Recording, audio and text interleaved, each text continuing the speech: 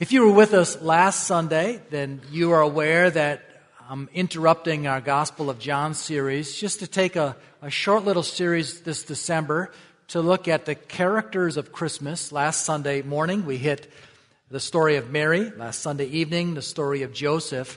Today, we're going to be in Luke chapter 2, and we'll look at the angels and the shepherds. So I'll give you a moment to take a look at that passage with me. In 1971, a man by the name of Ray Tomlinson was working on his computer with the goal of trying to send a message from his computer to another. And he was successful. And Mr. Tomlinson sent the first electronic message, what we refer to as an email. Today, over 1 billion emails are sent out every day. And some of them are truthful. And some of them get hacked. And unfortunately for me this past week, my email account was hacked. And if you received an email from me asking for some Apple cards, that was not from me. And I am sorry that happened. We have done our best to change all the passwords necessary that wouldn't happen again. Hopefully it doesn't, but we're going to do our best. But I want you to look at a source that has never been hacked, and that is the very words of God that have been preserved for us for all these years. I think before we begin and looking at Luke 2, beginning in verse 8, I want to again just set the mood here of what it was like during this first Christmas. If it were possible and it were dark outside, I'd say bring the lights down, because it was some dark times. There were 400 years of silence where God had not spoken through an angel or through the prophets to his people. At this time, the Romans were in control, and with that was all sorts of immorality.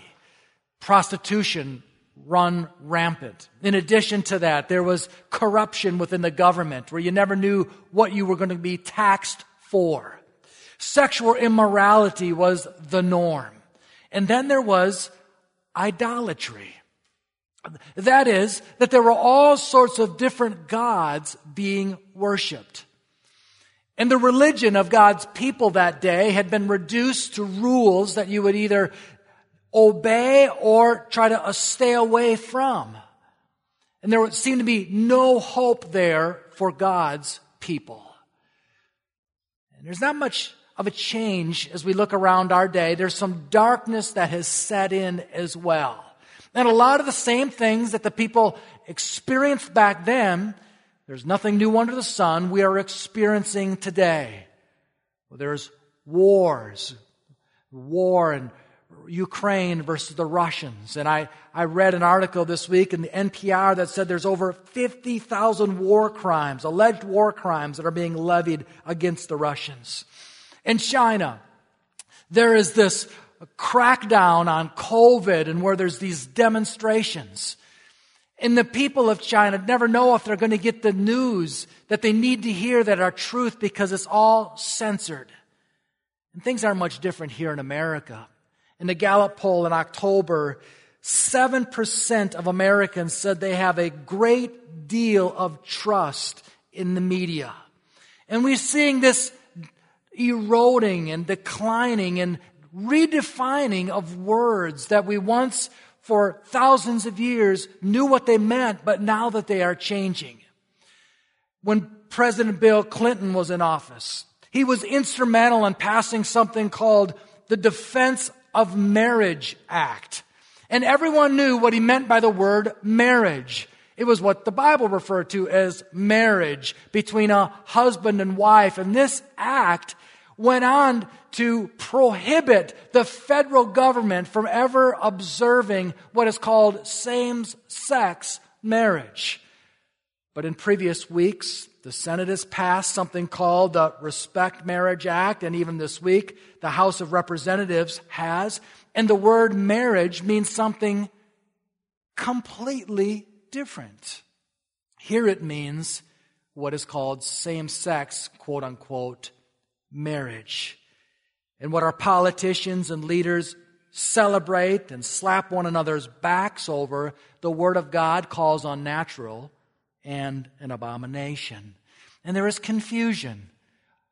A confusion over gender. What used to be God's design as I'm either a male or a female, there is this confusion that is spread all around our land, where you go to a public place and there's really no longer a men's bathroom and a women's bathroom. There are gender-neutral bathrooms. This past week, I was ordering airline tickets from Delta to send a team to Senegal to be able to share the gospel. And what used to be a simple drop-down menu, male or female, has an assortment of options now. And there is crime. This week in Milwaukee, a 44-year-old postal worker that was just delivering mail was gunned down and killed. There is this homelessness that we are seeing more and more here in our community. And unless you think that's just simply a person unwillingness to work, well, then you don't understand mental illness or the grip of drug addiction. There's inflation that purchasing gifts and the trinkets of Christmas are a lot more expensive this year than they ever have been. And the list goes on and on. Broken marriage, declining health, despair is in the air. And the question is posed, is there any good news? And there is good news. And that is the focus of our passage today. Do you know within the church, there has been a great debate over the centuries, should the church observe Christmas? I mean, let's be fair. In the New Testament, there is no record of the early church saying, hey, let's go back and celebrate Jesus' birth, let alone putting lights on a tree and exchanging gifts. I kind of land on this. I'm reminded of an old story of a pioneer that was traveling west. And one day, as he was going west, he reached the state of Arizona. And as he was crossing that state, he came across a great canyon. And when he looked at that canyon that was 18 miles across and a mile down, he said to himself, something had to happen here. And when people go around Christmas in this season, and they see the nativity in people's yards, and they hear songs like Hark the Herald Angels Sing, and Joy to the World, or Oh Holy Night, they're asking themselves and they're saying to themselves, well, something had to happen here. Well, may we, equipped with the Word of God, be able to answer what that something is and be able to share the good news that this season presents to us. So now let's look at our passage. Let's look here at Luke chapter 2, verse 8. And here's the first thing that I think we're going to see as we work through this. The good news comes to the working man. Verse 8 says, now Jesus has been born. We see that in verse 7 and verse 8. It says, and in the same region there were shepherds out in the field, keeping watch over their flocks by night. And an angel of the Lord appeared to them, and the glory of the Lord shone around them, and they were filled with great fear. When we look here at this passage, we see that there are men that are out working. They are out in this field, this region, tending to their flocks. Earlier this week, I was taking a load of some stuff from one location to the next, and I was fumbling around on my radio dial, and I was searching for some Christmas music, and I came across the country station, and there was a song being played about a working man's PhD. And it focused on the value of providing and doing a great job. Well, that sort of country song might have been played for the shepherds in the field that night as they were out working. They were not sleeping, as the scripture says in verse 8. They were keeping watch over their flocks. What do we know about shepherds? What do we know about shepherds during the first century? If we look through the scriptures, it seems to me like the shepherd is the first occupation mentioned in Genesis 4, verse 2. If we just think through this a bit, they likely were very practical people, not easily fooled. Now, there's some old Jewish resources called the Midrash that tell us that they were not favorably seen. In fact, this source says that if you were to look at all the people, the classes of people during the first century, that the shepherds rank only higher than one other class, and that was the lepers. They were known for their dishonesty. They were not even permitted to give a testimony in a court of law. Because of their close proximity to the dirty sheep that sometimes died, they were deemed unclean and not allowed in the temple. Nor were they permitted in the palace. But yet we see them out in the fields working. And we read through the scriptures, there are times where God comes to the working man, to the working woman, and He invites them into His work.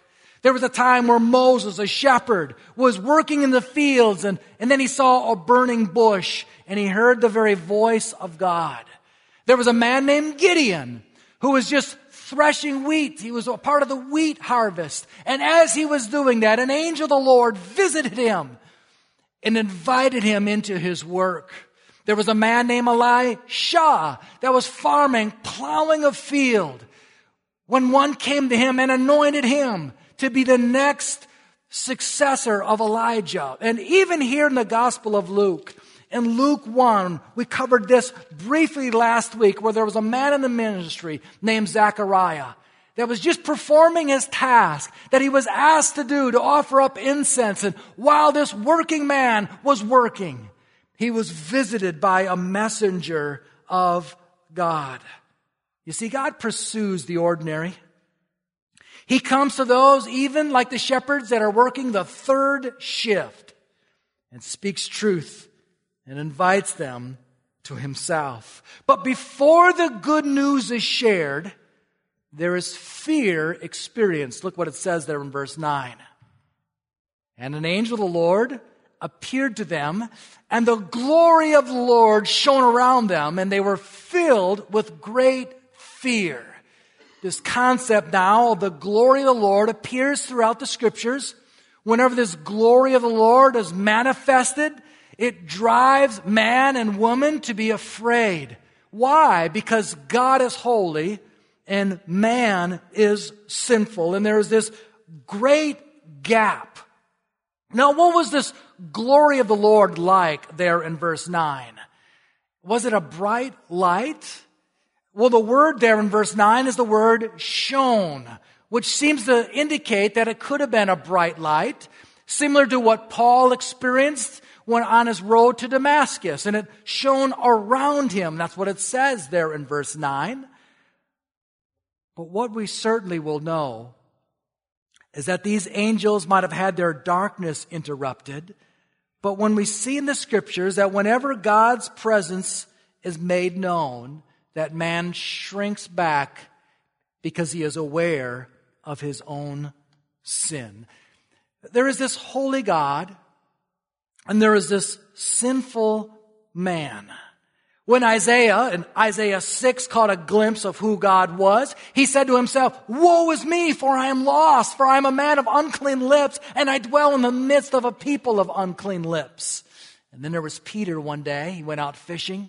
Didn't catch anything. And Jesus told him, "Put out in the deep and let your nets down for a catch." And he did. And he caught all sorts of fish. And when he came up to Jesus, he said, "Depart from me, for I am a sinful man."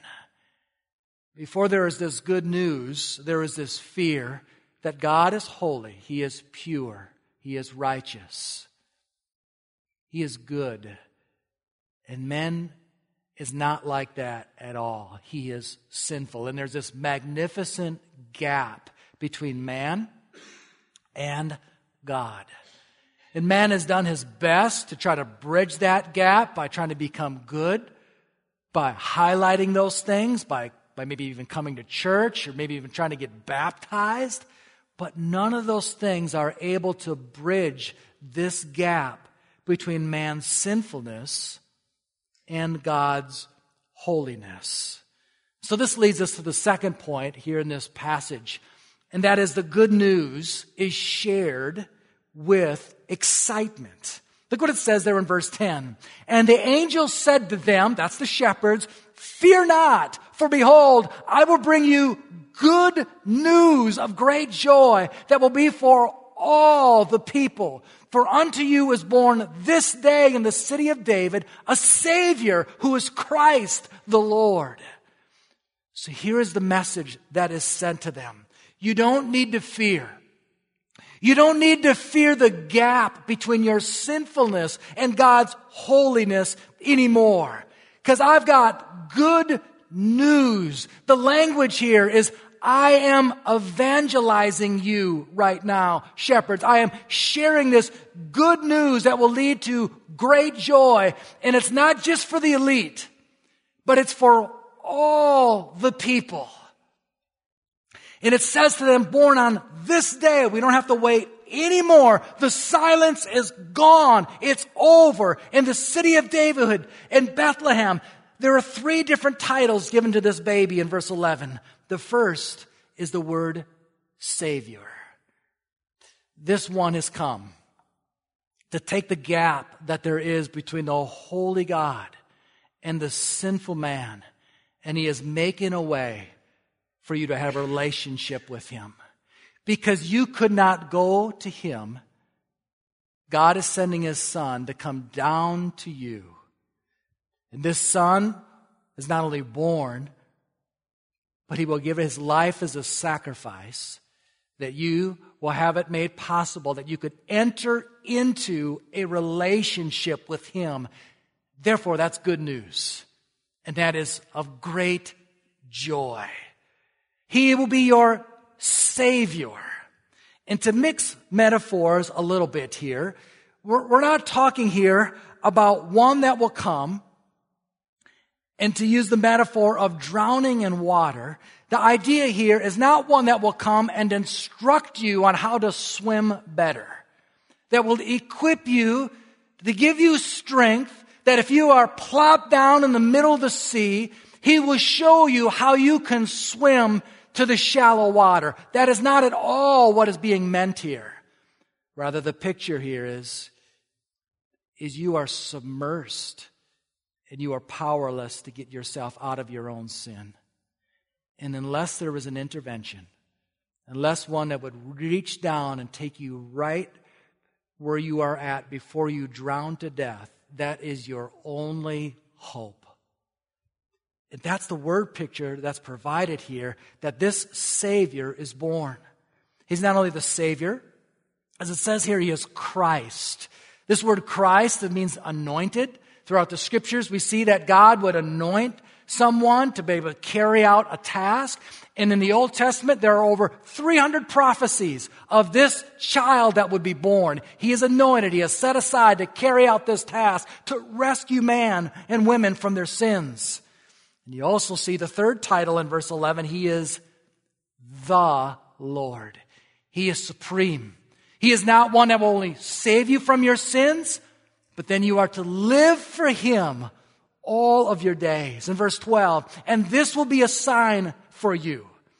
You will find a baby wrapped in swaddling cloths and lying in a manger. You see, there'll be all sorts of babies wrapped in swaddling cloths during this day, but only one that would be lying in a manger, and that is the sign you are looking for. And suddenly, there was with the angel, verse 13, a multitude of the heavenly host praising God and saying, glory to God in the highest, and on earth peace among those with whom he is pleased. There is this principle that laid out in the Gospels, and here it is.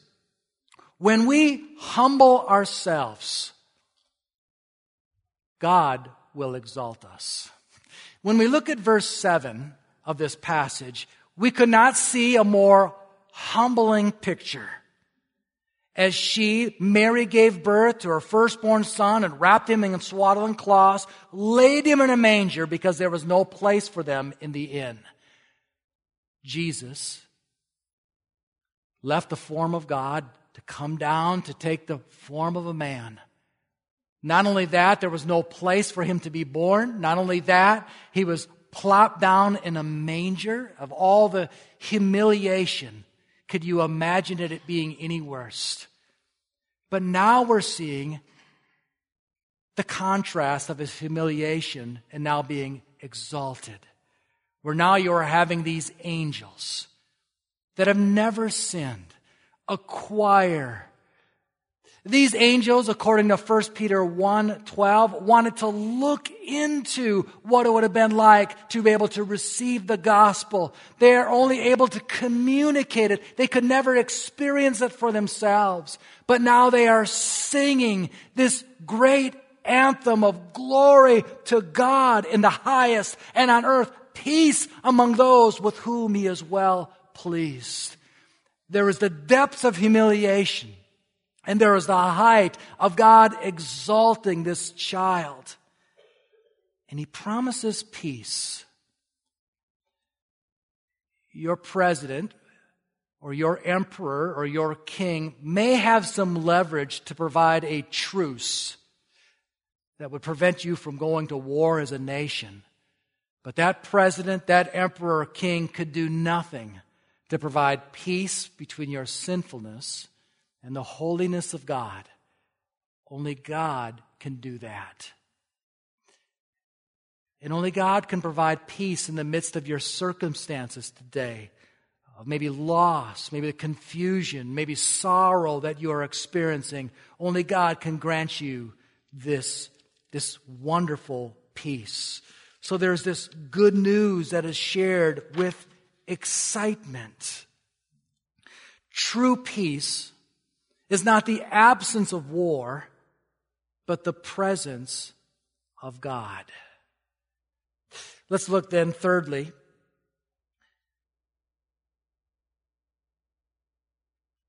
the shepherds heard, believed, and shared the good news. Look what it says in verse 15. When the angels went away from them into heaven, the shepherds said to one another, "Let us go over to Bethlehem and see this thing that has happened, which the Lord has made known to us." When you look here at the context, the angels said nothing to the shepherds about taking this good news and sharing it with others. But the shepherds could not sit on this good news. Good news is not meant to be kept silent. It is meant to be shared with others. And so it says there, "Let us go," there in verse 15. In verse 16 it says, "And they went with haste and found Mary and Joseph." And this is the first recorded event in history of the Christmas rush. Let us go with haste. And they found the baby lying in a manger. Remember, that was the sign, verse 16. Verse 17, "And when they saw it, they made known the saying that had been told them concerning this child. And all who heard it wondered at what the shepherds told them." Verse 20, "And the shepherds returned, glorifying and praising God for all that He had heard and seen as it had been told them." It is an astounding thought that it was the shepherds. In fact, let me do this. Maybe this is more for our kids to see if you are listening. Let me just pause this little message and do a little quiz. Kids or young people, here's the question. In the New Testament, who was the first people to hear the gospel, believe the gospel, and share the gospel? If you know it, raise your hand and you can blurt it out. Who's the first to hear the gospel, believe the gospel, and share the gospel? Anyone? Moses? Okay, I see why you would say that. But here's the clue. It's who we're talking about this morning. Who said that? The shepherds? All right, here. Just for listening so good. Oh! Sorry. If you can make sure that gets back there, that would be great. I was hoping that someone would answer more towards the front. So we don't have to throw a Frisbee back there. Okay. Now you're listening.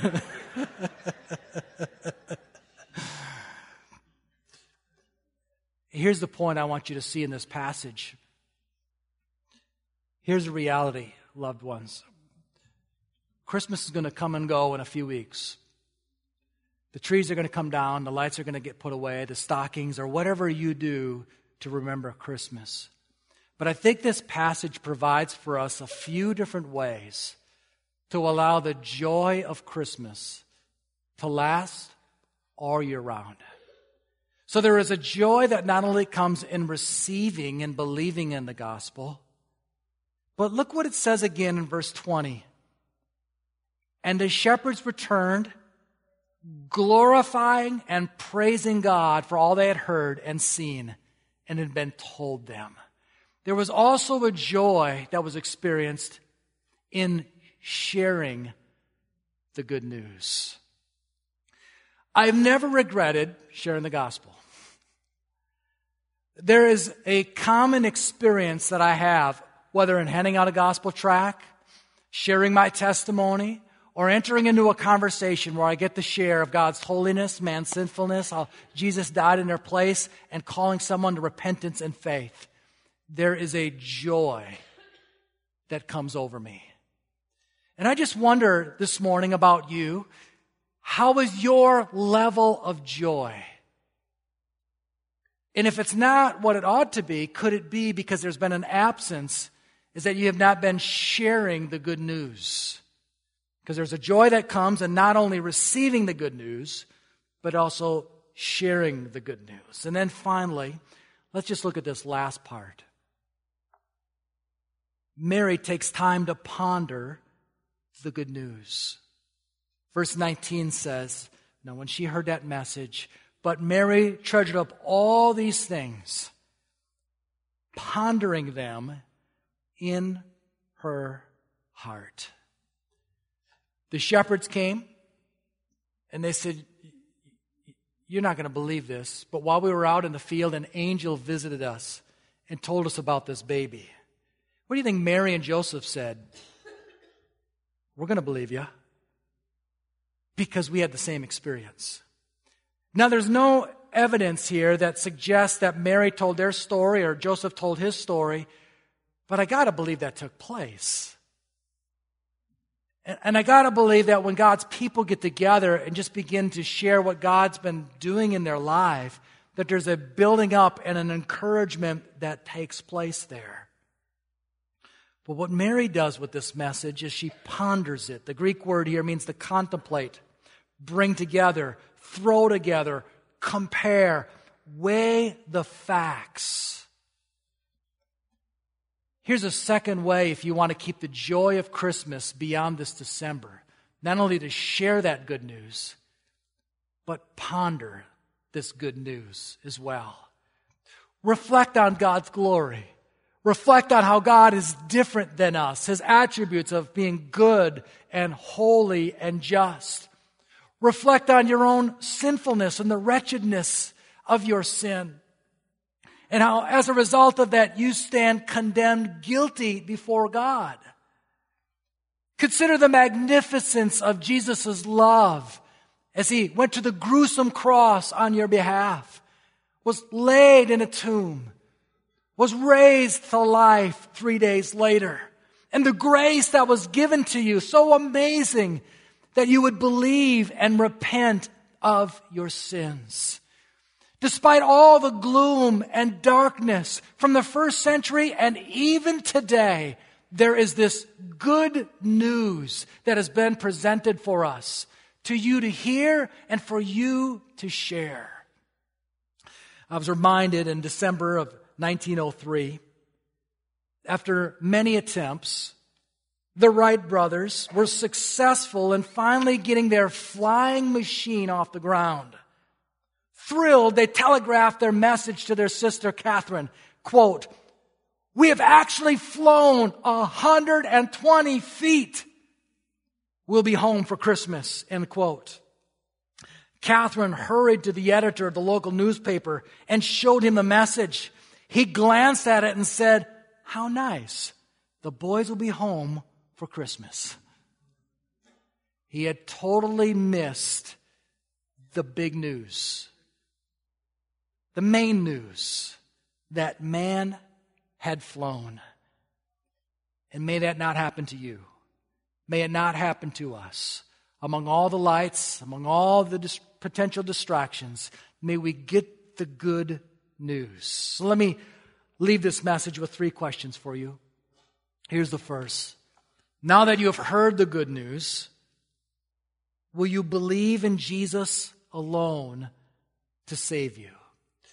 To take you back to that diagram, there is God's holiness, there is man's sinfulness, there is your sinfulness.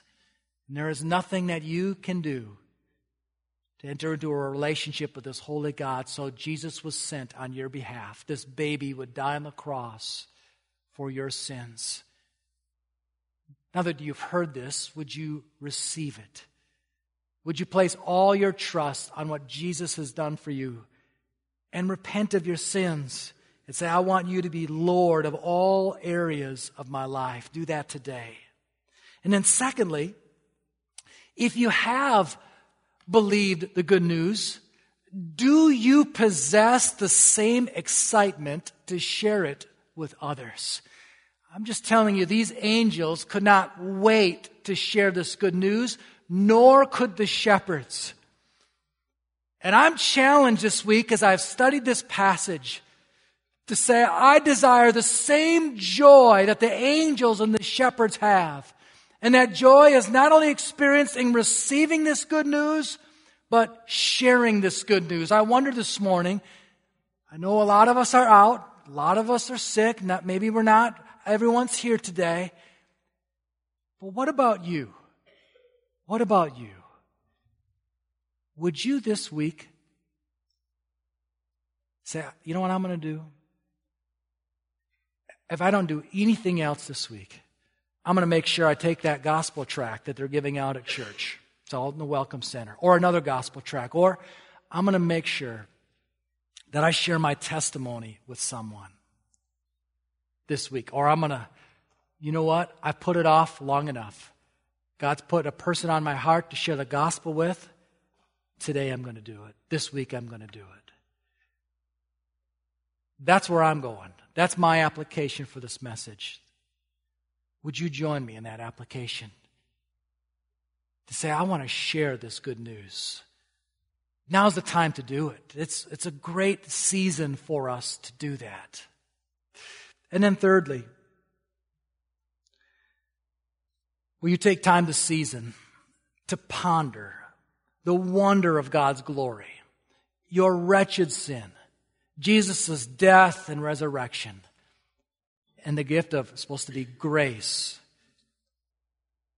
And I need grace because I don't spell everything right. The gift of grace to believe and repent. If you want the joy to linger beyond the Christmas season, never get over this good news. Reflect on it.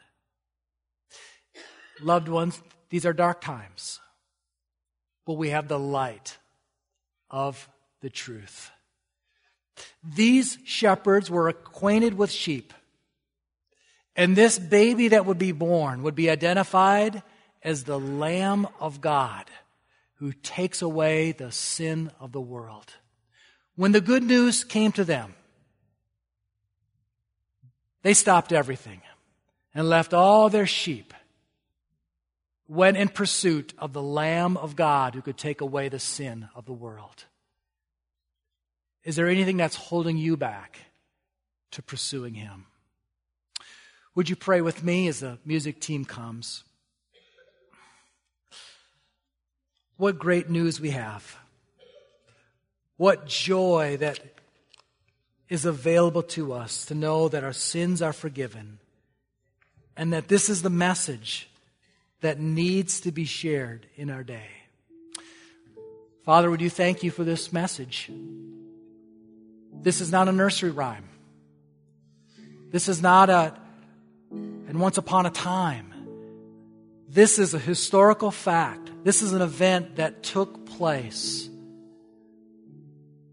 And as people look around in our city and our county, there are some that are saying, well, something had to happen.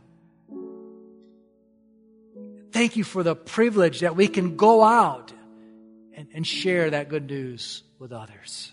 And maybe this morning, it's kind of come together for you now. You understand what this is all about. That He came with a purpose. He came to save you from drowning in your sin. He's going to rescue you if you'll let Him. Right where you're at today, would you call out to Him to be saved? Say, I need to be saved from my sins. You give me the grace, I'll grab a hold of it. I want to follow you all my days. This season and every season that follows during Christmas time will mean more to you as a result, because you'll understand why Jesus came. And then I want to just speak a word